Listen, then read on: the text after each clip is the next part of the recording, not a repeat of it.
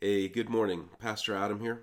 I am still testing positive for COVID and still have symptoms. And so this week, our brother Bob Middleton will be preaching live at Faith on Hill for our 10:30 a.m. service.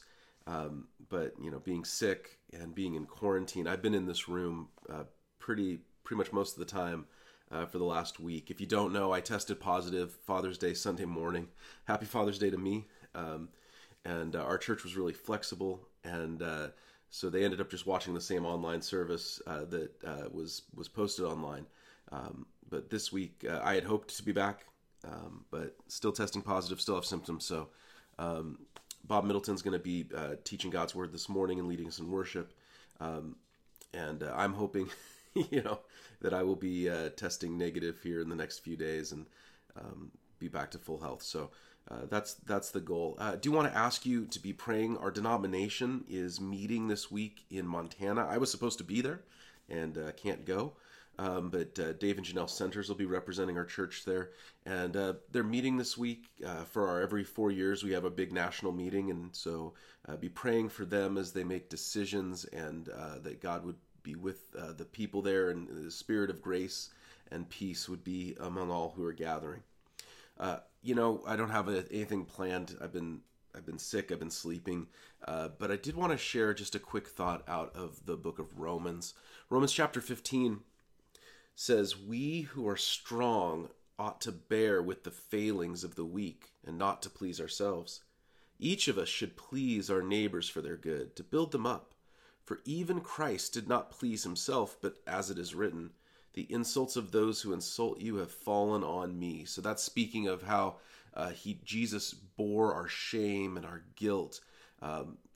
People who insult Christians, they're just saying the same things that people said directly to Jesus.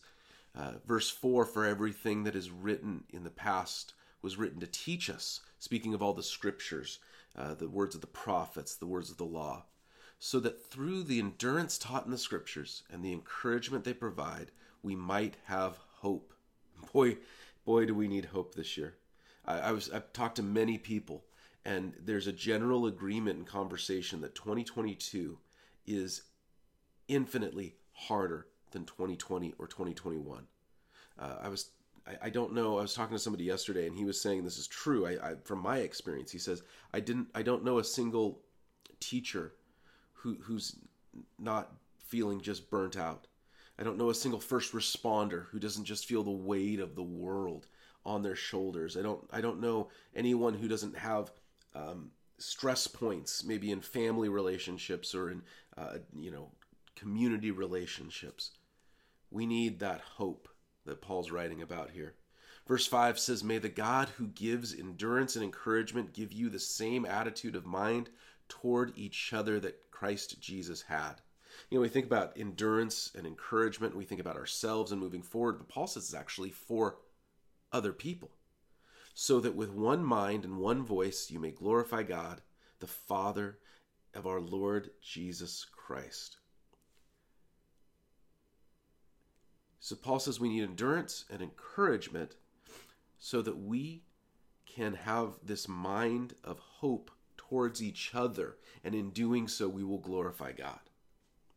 Verse 7, "Accept one another then, just as Christ accepted you, in order to bring praise to God." How did Jesus accept me?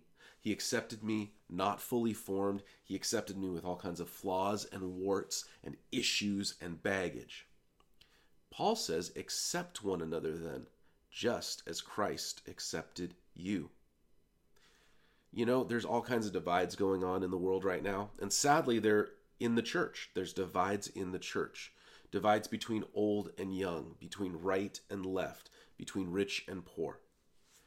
We are to accept each other despite these divides.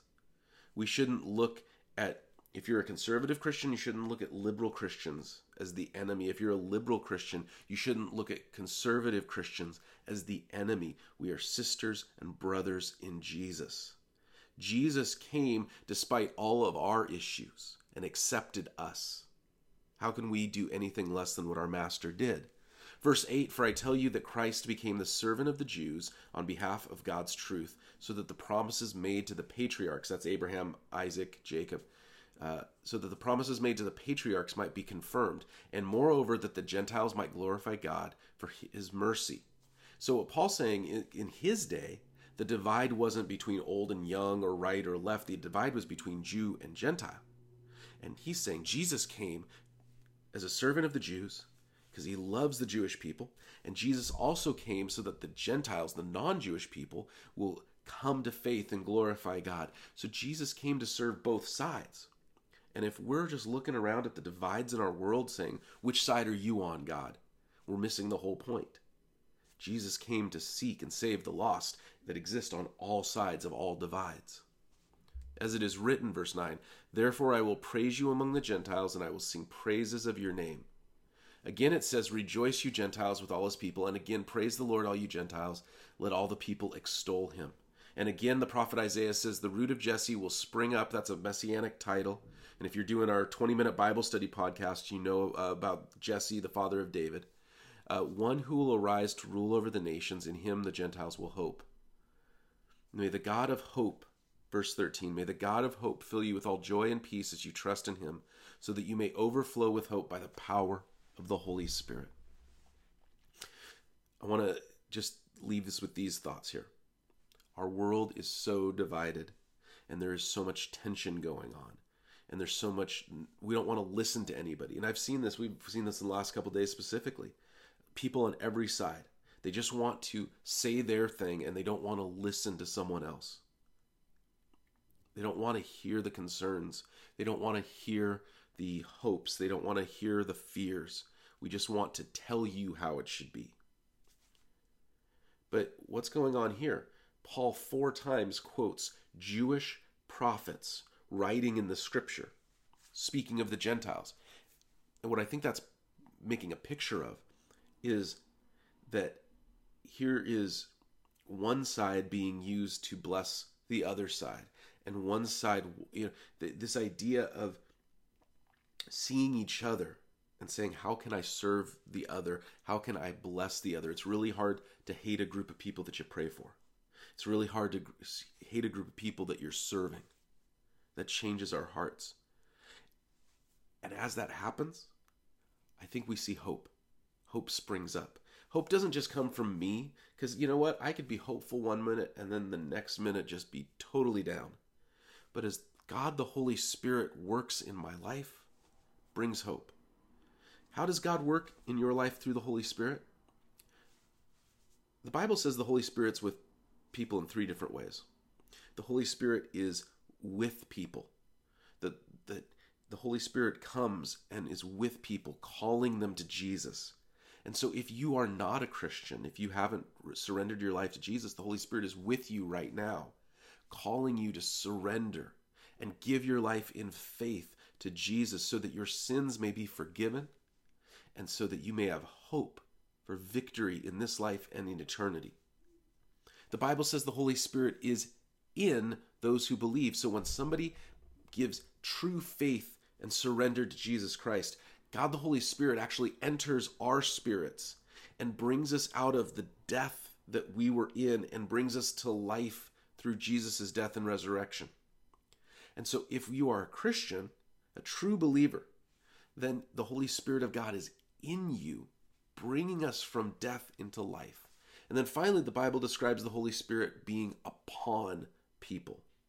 And we see this in the book of Acts, where there are people who are Christians. They are saved. They have the Holy Spirit in them. But we need the Holy Spirit to come upon us in power so that we can live in this hope that the book of Romans here is talking about in chapter 15. So you say, well, I don't know if I have the Holy Spirit upon me. Pray, ask. Don't you think that God wants to give you good things? I don't know if I have the Holy Spirit in me. Pray and repent and seek Jesus. I don't know if the Holy Spirit is with me. Friend, I can assure you the Holy Spirit is with every person calling them to Jesus. I know that, you know what, there's all kinds of things going down that bring us down. This week has not been fun for anyone, and I know that more than anyone because I've had COVID on top of everything else. But you know what? I believe that God works in the lives of individual people, as he always has.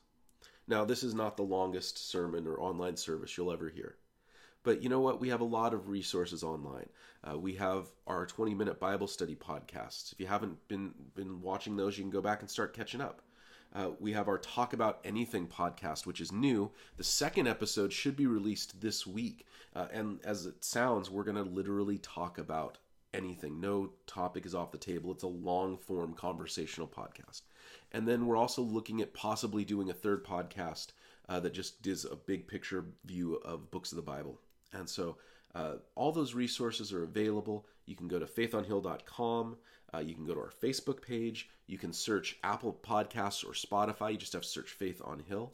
And you can follow us, of course, on Instagram and Facebook at Faith on Hill. My name's Adam.